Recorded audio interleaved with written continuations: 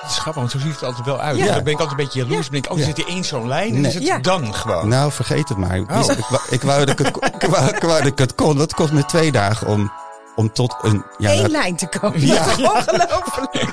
Goeie quote, hè? Ja.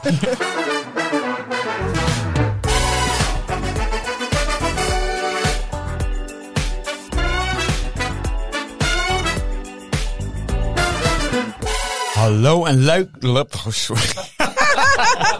Ben je dronken, Bas? Ja, nee, je zou bijna denken van wel. Het komt door het mooie weer buiten, Vie. Hallo en welkom bij weer een nieuwe aflevering van de Bas en Fiona Show. Met mij, Bastiaan Verschijk en... Met mij, Fiona Hering. En we hebben weer een chockvolle aflevering voor je, Vie. Zeker. Wat is jou opgevallen deze week? Oh nee, wie hebben we te gast? Laten we daarmee laten we bij de gast beginnen. Nou, zij zit erbij. Ja.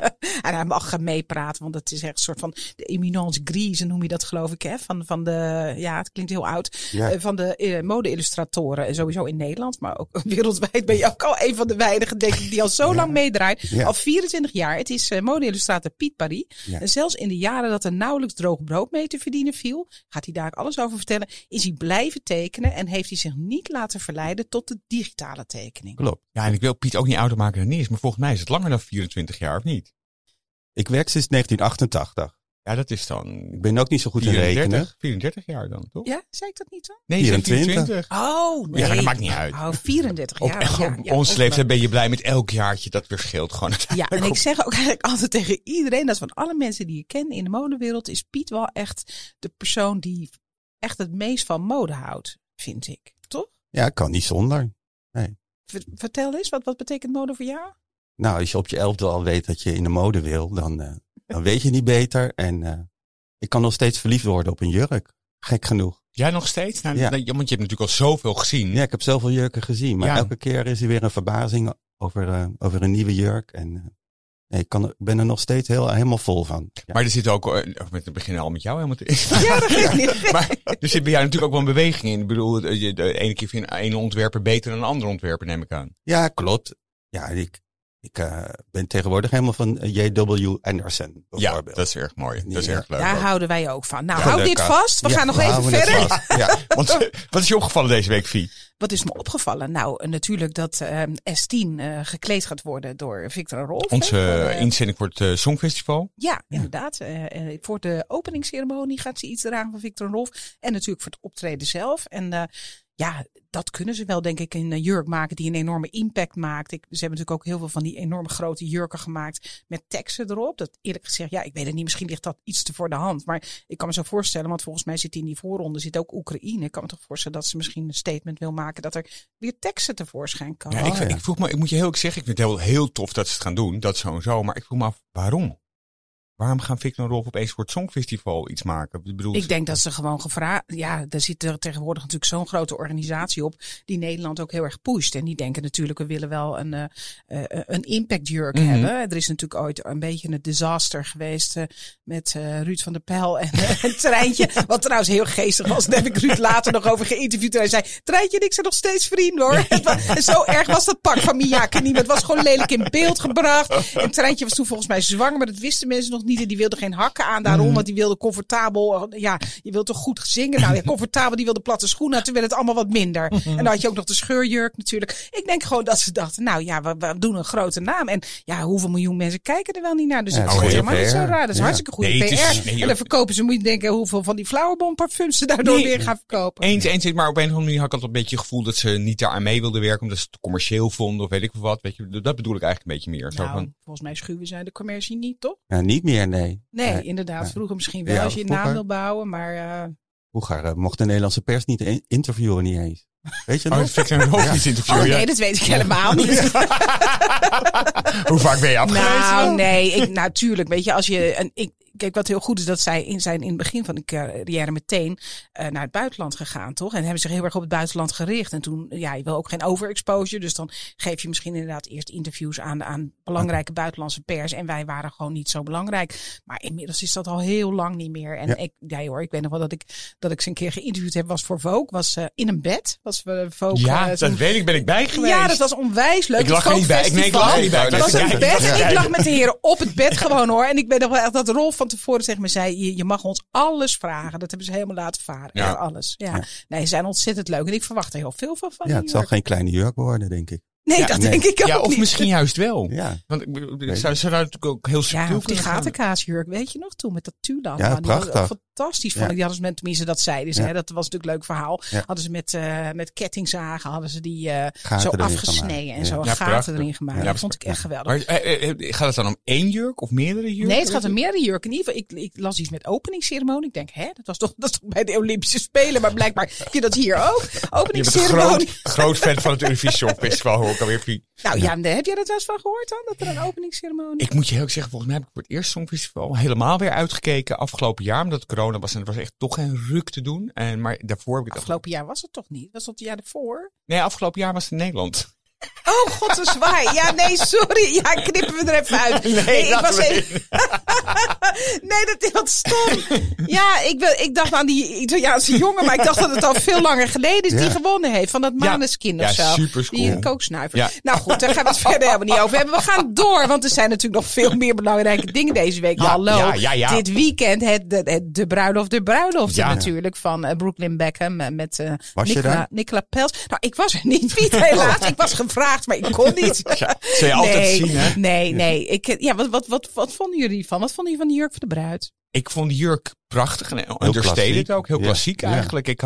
Ik vond het eigenlijk voor haar leeftijd vond ik het eigenlijk een perfecte bruidsjurk. En zeker ook voor het klimaat. Het is natuurlijk heel warm in Palm Beach. Waarom voor haar leeftijd? Wat bedoel je daarmee? Nou, dat is niet zo'n protserige van... het was gewoon een goede jurk. Het was jeugdig. Ze zag er fris uit. Maar ja, dat is ook niet zo moeilijk als je 22 bent of 21. 27. Oh, 27. Ja. En ik vond alleen hem... Ik vind rockkostuums op zich vind ik altijd prachtig gewoon.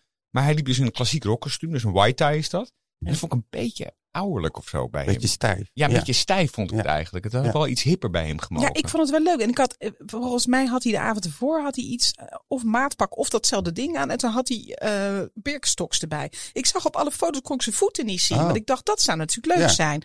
Als hij Birkenstocks of zo eronder had. Ik weet het niet. Ja, het is natuurlijk wel heel officieel. Maar het was wel weer natuurlijk van Kim Jones. Hè, de mannenontwerper van Dior. Dat is een vriend van de familie. En die had het gemaakt. En wat hij ook had, wat ik wel heel cool vond. Hij heeft gewoon, die schoonouders van hem, die zijn gewoon loaded. Het is niet normaal hoe rijk die mensen zijn. Ja. En die hebben hem dus gewoon als cadeautje gegeven een diamanten ketting. Ketting. En die had hij dus om. Hij had hem zeg maar op de rehearsal dinner. Had hij hem om als, hoe noemen we het ook weer? Zo'n kettingje bij zo'n wallet ketting. Weet je wel? En dan met zijn Birkenstocks erbij. Nou, gewoon waarschijnlijk een diamanten ketting van een ton. Waarschijnlijk nog even zo achterloos waar je wallet aan hangt. En hij had hem tijdens de bruiloft had hij hem aan zijn rockkostuum gemaakt. Hier als sieringje. Het is grappig dat je het zegt. Want ik zit nu op dit moment een hele nieuwe reality serie over een vrouw die in Florida woont. En die Versailles aan het bouwen is als huis. Het grootste privéhuis in Amerika. En dat heeft ze zijn al, de eerste seizoen speelde zich in 2008 af. Maar toen kwam een crisis, toen moest ze stoppen. En nu, zeg maar, 14 jaar later gaan ze het afbouwen. Maar zij geeft haar zoon toevallig ook zo'n diamanten-ketting. Dus dat is helemaal hip in Miami. Ja. Weet je wat mij zo opviel? Die mensen hebben een huis, dat is wel grappig. Ik heb in meerdere kranten gelezen, het huis werd steeds duurder. Want het huis was vorige week ook nog van die schoonouders 70 miljoen. En inmiddels was het 100 miljoen en 102 miljoen. Dat heb ik ook nog ergens voorbij zien komen. In ieder geval, een prachtig huis aan het strand in Miami. En dan bouw je van die enorme lelijke plastic tenten in de tuin. En dan ga je waarschijnlijk met airconditioning geen feestje ingeven. Ja, maar voor de paparazzi natuurlijk. Want ze hebben de rechten exclusief van Vogue verkocht natuurlijk. Ja, oké, maar dan zit je binnen je bent zelf ook wel eens in L.A. geweest, weet je, want dat is hartstikke mooi. En dan zit je in zo'n airco-tent waar het hartstikke koud is. Ik vind ook, weet je, hij is jong, hij is cool, hij is een modefotograaf, hij is een aspiring cook. Ik denk, die gaan met z'n allen rennen de zee in, die gaan skinny dippen of zo met een leuke grote groep vrienden. Het is Palm Beach, dat is hartstikke chic. Nee, het is Miami. Nee, Palm Beach. Oh ja? De bruiloft was in Palm Beach. Het zag er niet wild uit, nee. Nee, het was een beetje. En er waren ook heel veel genodigden waarvan ik dacht dat zijn de genodigden van vader en moeder, toch? Maar volgens mij gaan ze toch ook nog overdoen in Londen, dacht ik. Daar wordt het vast helemaal wild. Daar heb ik wel een uitnodiging voor. Ja, tuurlijk. Ik wil nog één ding zeggen. Wat heel interessant was dat toen David en Victoria trouwden, zijn ouders, toen moesten ze het aan de Hello verkopen, want niemand wilde het hebben. En zij hebben het nu aan de Vogue verkocht. Dat vond ik ook wel heel grappig. Veel beter. Hoeveel er veranderd in 20 jaar, zeg maar. Precies. En dan nog heel even over de jurk van Victoria, hè, Piet? Ja, ik vond hem saai. Nee, ik snapte hem niet. Nee. Het was een jurk van de eigen label natuurlijk. Ja. En zilver was hij, hè? Ja, ik vond er niks bijzonders aan. Maar goed, wie ben ik? Victoria Beckham. Ja, het zit er allemaal door elkaar te halen. Gewoon. De Spice Girls waren trouwens ook bijna bij elkaar. Hè, daar zo. Niet dat ik zo'n Spice Girls ben. Maar er was er eentje. Was er niet. Maar dat is toch ook alweer raar. Dat zijn toch vriendinnen van moeder? Dat zijn toch geen vriendinnen van het bruidspaar? Ja, maar ik denk hoeveel gasten waren er? 500, 1000? Ik bedoel, op een bepaald moment moet je ook maar iedereen maar uitnodigen om het een beetje vol te krijgen natuurlijk. En ik las dat het haar van de bruid was geïnspireerd op Claudia Schiffer. Ja, op de jonge jaren van Claudia Schiffer. Dat? Nou, een beetje het optoeperen, dat herkende ik wel. Oké, dus toepen worden we helemaal in. Ja, ik zie het aan je. Maar zij is dus eigenlijk een koeker dan, die bruid. Want hij is 22. Nee, hij is 23. Jeetje, 23 en 27. Wat maakt dat nou uit? Toch, weet je, ja. Ja, nou, ik was er toch graag bij geweest. Ja, blonde. Maar goed, nou ja, we hebben hem al geïntroduceerd. Hè? We gaan naar Piet, toch? Nee, we gaan naar Piet. Nog iets anders? Nee, absoluut niet. Oké. Nou ja, Piet, goh. Ja. Goh, wat een verrassing. Wat een verrassing. Ik heb je getekend, die staat achter. Nee, Piet, jij zit hier natuurlijk omdat jij een paastentoonstelling hebt. Ja, ik heb een paasshow, van mijn tekeningen. Ja, ja, bij de I Love Illustration Gallery. Dat is in de Halle in Amsterdam. Ja. En dat is alleen eerste paasdag nog, hè, want tweede paasdag is het helaas niet meer. Maar goed, wat gaan we daar zien? Want jij hebt daar sowieso al een jaar geleden ook een hele grote tentoonstelling. Ja, nou, dit is recent werk. En wat ik vooral voor Instagram heb gemaakt. Ik ben erg van Instagram. Dus ik maak, als ik eventjes tijd heb, tekeningen voor Instagram. En die hangen daar. Dus het is echt recent werk. Een beetje aangevuld met wat andere dingen. Maar, en wat gaan we erop zien? Ja, mode, hè? Ik bedoel, mode. En, dat begrijp ik. Benen met hoge hakken. En ik heb een serie gemaakt, vrouwen met hondjes. Serie lekker belangrijk over vrouwen die aan het wandelen zijn. Dus ik heb al mijn iconische ideeën over mode en tekenen over mode. Die hangen er wel. En, dus ik teken ook graag vrouwen aan profiel, dus van de zijkant. Mm-hmm. Dus daar hangen er een stuk of 5 van. En, maar jij vertelde net, voordat we begonnen, dat je er al 11 hebt verkocht. Ja. Van deze show. En die vorige show, hoeveel heb je er daar wel niet van verkocht? Nou, die was uitverkocht. Dus wat zullen het zijn? Iets over de 50 of zo waren dat er. Ongelooflijk. Hè? Want jij zei van, ik dacht, hebben toch wel genoeg mensen een Piet aan de muur. Maar je hebt zoveel fans. Ja, ik krijg ook nieuwe fans erbij door natuurlijk dat online verhaal met Instagram. En Maar op Instagram bewegen ze ook. Die illustraties zag ik. Ja. Verkoop je ze dan ook als NFT's of niet? Nee, daar ben ik wel mee bezig. Dus die drop die komt eraan. Wow, die drop. Heel cool. Hey Piet, jij bent de koning van het weglaten. Hè? Je bent altijd op zoek naar nog meer eenvoud. Nou, ik dacht al die tijd van, het kan niet minimalistischer. Nee. Maar na ruim 30 jaar. Dus inmiddels 34 jaar weten we. Hè? Vertelde je me vorige keer dat je eindelijk vindt dat je werk, dat alles klopt aan je werk. Dus kun je dat uitleggen? Ja, nou, ik vind veel ook wel leuk hoor. Ik vind jouw huis bijvoorbeeld ook heel erg leuk. Het staat helemaal vol. Dus, maar je zou er wel gek worden, denk ik, als je er moest wonen, of niet? Ik ben niet zo'n saaie lege kikker. Dus hoeveelheid vind ik ook juist eigenlijk wel heel erg fijn. Want dan moet je mee beginnen. Hè? En dan kan je dingen gaan weggooien en weglaten. Ja. Je kan nooit met lege dingen beginnen. Want ja, leeg kan je niet leger maken. Dus ik heb altijd toch wel een beetje input nodig. Een beetje hoeveelheid nodig. Zodat ik het daarna weg kan gooien. Oh echt? Dus jouw tekening is in het begin ook wel? Ja, als ik aan het schetsen ben. Dat is wel grappig dat je dat zo zegt, Fiona. Als ik begin met tekenen. Dan is die hele tekening volgekrast. Het is gewoon een volgekraste schets. Oh, dat hebben we nog nooit gezien. Nee, het is niet dat ik meteen hupsakee een hele lege tekening maak. Maar dat is grappig, want zo ziet het altijd wel uit. Ja. Dan ben ik altijd een beetje jaloers. Dan denk ik, er zit hier één zo'n lijn en is het dan gewoon. Nou, vergeet het maar. Oh. Ik wou dat ik het kon. Dat kost me 2 dagen om tot een... Eén lijn te komen. Ja. Dat is ongelooflijk. Goeie quote, hè? Ja. Nee, dus ik ben er een tijdje mee bezig om het leeg te krijgen. Want uiteindelijk vind ik dan toch wel dat als je met weinig dingen veel kan vertellen, dat is dan een beetje de ambitie die er altijd in zit. En dat schetsen, is dat nog echt schetsen op papier of is dat digitaal schetsen? Nee, dat is echt klassiek. Ja, ik doe het tegenwoordig ook op de iPad, omdat dat best heel dichtbij gewoon tekenen ligt. Maar het liefste doe ik het gewoon nog met een potlood en een wit papier. En dan begin ik uit mijn hoofd. Ik kijk ook nooit naar plaatjes of weet ik veel wat. Ik werk natuurlijk altijd in opdracht. Dus ik heb altijd een briefing en een deadline en noem maar op. Wie zijn je opdrachtgevers? Nou, laatst was het Prada heel leuk. Oh. Ja. Wie? Prada. Ja. Belde me you zelf? Nou, het moest wel heen en weer naar Milaan. Dat bedoel niet ik, maar... Dat dacht ik. Oh, wat dan? De tekening. Ik moest natuurlijk door de ballotagecommissie, zullen we maar zeggen. Ja. Dus, en wat heb je getekend? Mag je dat nog niet zeggen? Jawel, het was ook niet... het was in de Bijenkorf, gewoon in Amsterdam. Ja. En zomercollectie en dan een pop-up shop en met een feestje erbij. Een event noemen ze dat natuurlijk in de PR. Ja. En dus ik heb daar 2 dagen van 's ochtends tot 's avonds ter plekke in de winkel handgemaakte tekeningen gemaakt voor de klanten die een tas kochten. Of iets anders kochten. Oh, wauw. Die hebben echt een Piet Paris gekregen. Ja. Nou, daarover gesproken, Bas. Je hebt het nog niet gezien. Want jij kwam bijna te laat in, hè? Ja, je kwam steeds later. Dus dat is makkelijker. Druk. En onze gast zat er als eerste. En weet je wat hij voor cadeautje heeft voor ons? Nou. Kijk eens even hier. Oh, wat grappig. Ja, want jij hebt natuurlijk ook... Fiona heeft een aantal columnboeken gemaakt. Ja. Daar heb je mij natuurlijk ook getekend. Ja.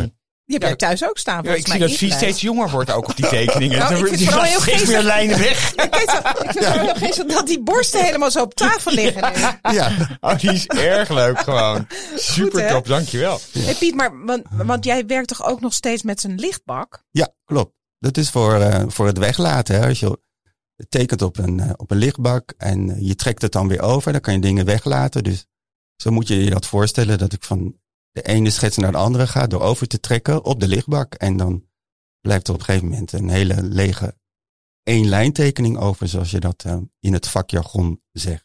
Maar als jij nu weer kleine Piet van 11 zou zijn, hè, die dus geïnteresseerd is in mode, zou je dan weer voor illustreren hebben gekozen of voor ontwerpen of iets anders in de mode? Een hele gevaarlijke vraag, ja. Ja, ik weet niet. Ja. Ik ben altijd gefascineerd door illustraties. Ik vind het heel knap als mensen dat kunnen. Ja. Maar het lijkt me altijd zoveel werk. Dat is namelijk, Ja. Nou ja, weet je wat ik veel werk vond? Modeontwerper zijn. Dat is pas veel werk. Mijn god, wat een ellende. Dat je eerst zo'n jurk moet bedenken en dan patroon tekenen en dan de stof bestellen. Ja, want jij hebt dat gedaan. Je hebt een test gedaan. Ja. Jij moest een eindexamencollectie maken. Ja. Toen had je geloof ik alleen een strapless jurken gemaakt omdat je geen mouwen in kon zetten. Nee, dat klopt, ja. En toen dacht je toch, ik vind eigenlijk dat tekenen veel leuker. Ja, ik ben altijd een beetje zo om de problemen heen fietsen. Hè? Dus ik dacht van, ik ga echt niet iets ontwerpen waar mouwen in zitten. Want ik zet het altijd andersom en ondersteboven. En de verkeerde kant zitten er altijd verkeerd in. Kan nu allemaal weer. Ja, inderdaad. Maar goed. Nee, jij had gewoon voor dit gekozen. Tuurlijk. Piet en je potlood, dat is gewoon één ding. We hebben jarenlang gereisd samen. Hè? Echt wel 20 jaar of zo. Of 15 jaar voor de Telegraaf. Hè? Ja.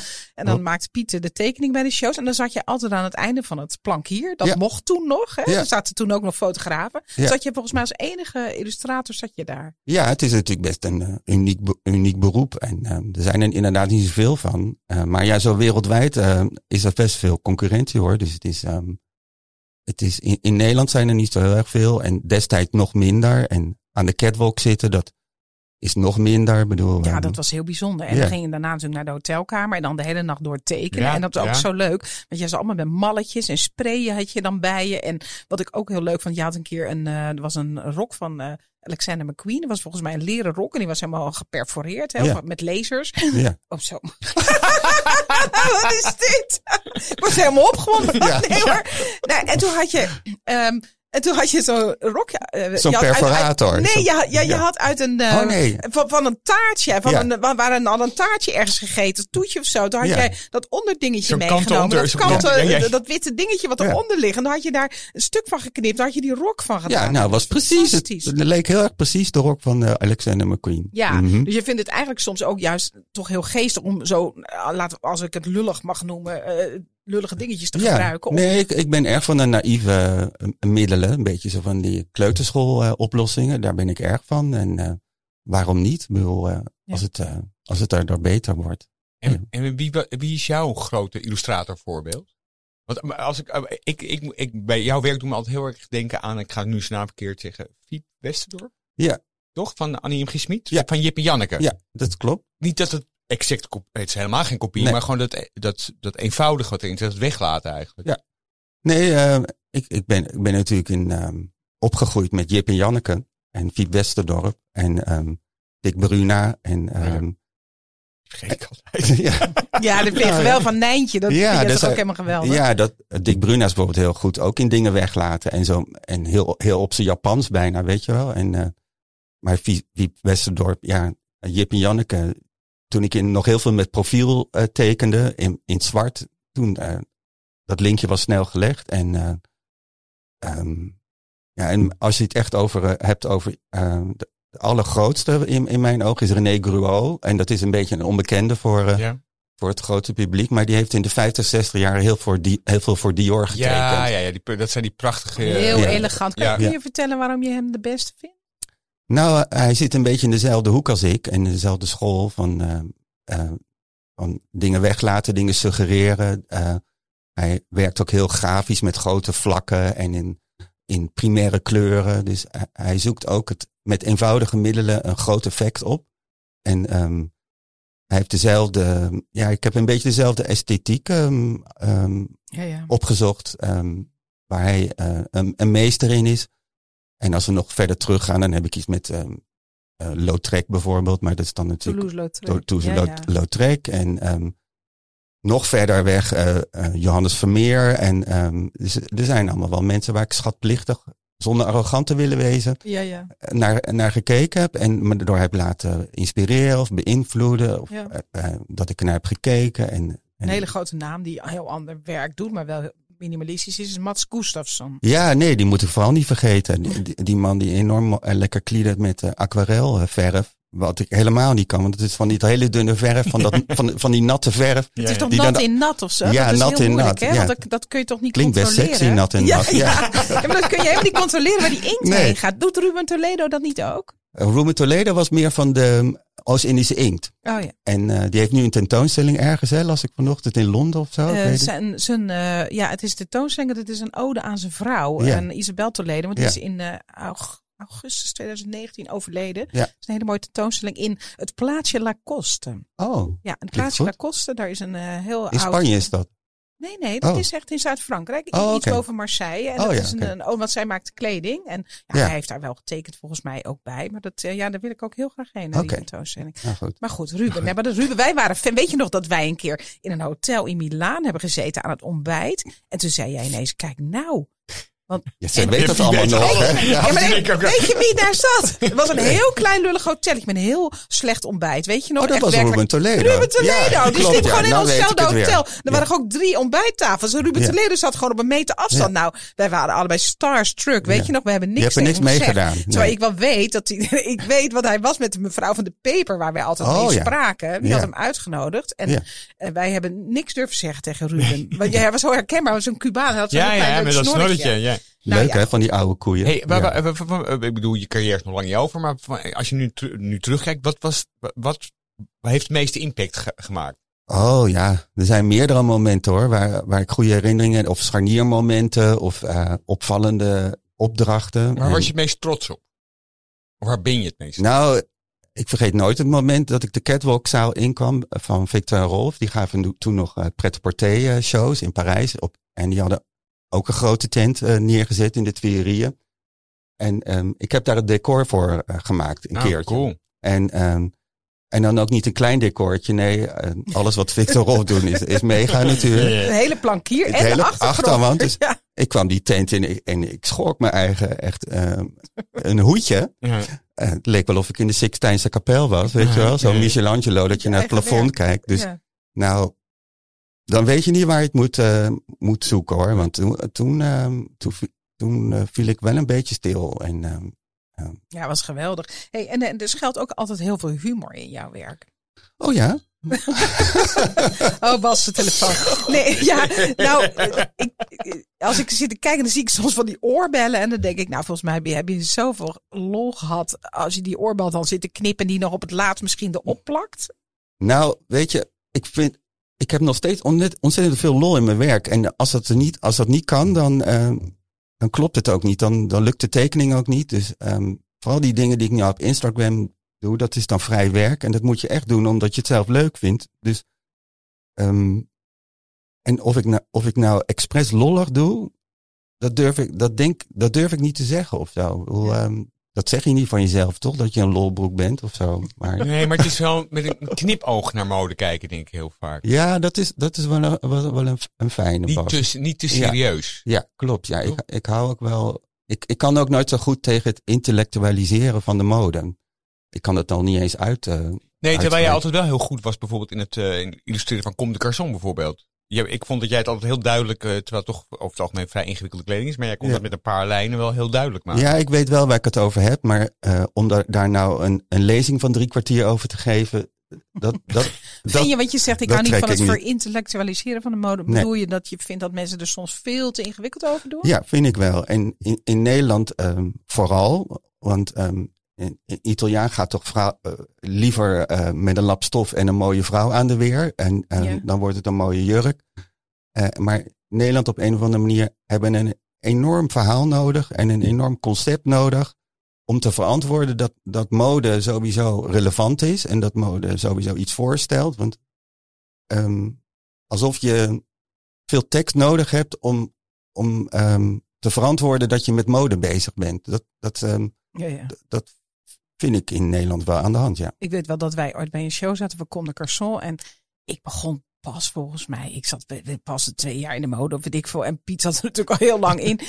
En er kwamen allemaal bulten voorbij. Weet je wel, jurken met had ze allemaal bulten in verwerken. Die kon je dan later wel eruit trekken. Met en dan plofte, zeg maar. Ja. Dat doen Viktor Rolf ook wel eens. En dan hou je dat weg. En dan komt er een hele bijzondere vorm tevoorschijn. Ja. Maar het was echt bulten. Ik dacht, wat zit ik in godsnaam naar te kijken. En dat hele zaal was helemaal stil. En Donna Karen vooraan ook. Iedereen geweldig intellectueel.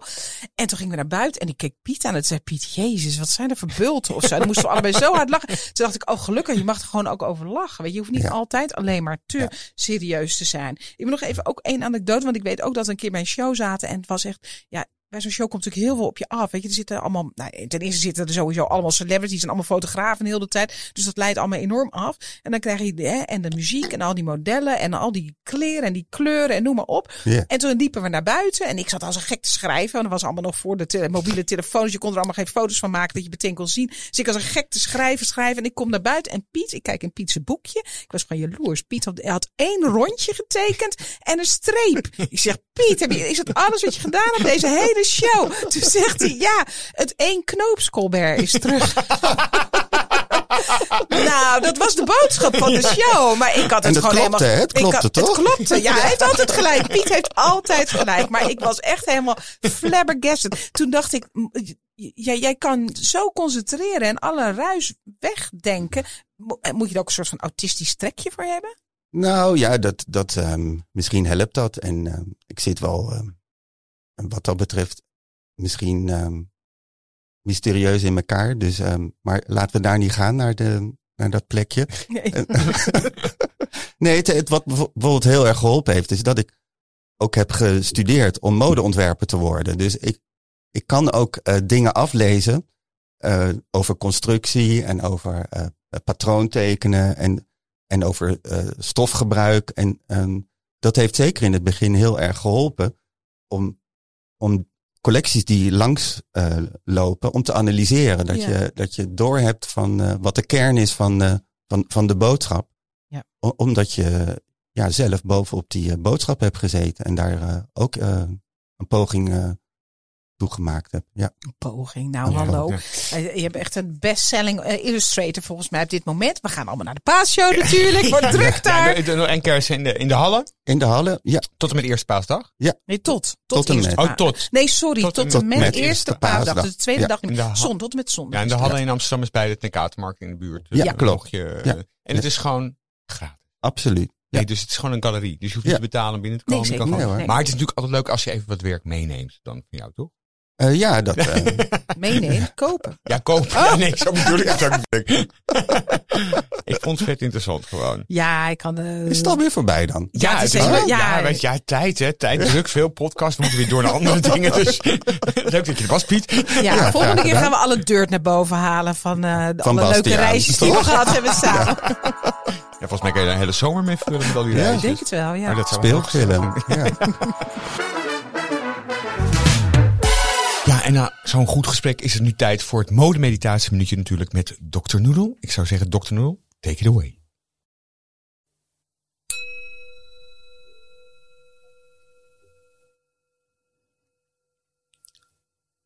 color your own life.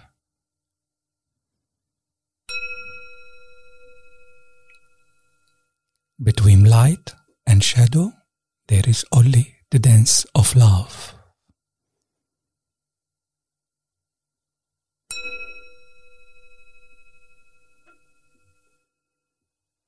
Ik word er helemaal rustig van. Nou, wat mooi. Het is helemaal goed prachtig, over nadenken. Ik kan de hele modeweek weer hebben. Want wat gaan we doen de komende modeweek, Vie? Heb je nog een tip? Wat gaan we doen? Iets leuks? We gaan natuurlijk even naar Piet, hè? Ja, en dan is er ook nog iets leuks. Het is Moët Chandon heeft een pop-up champagnebar geopend. Dat is in het gebouw van de Collection. Dat is op Herengracht 433.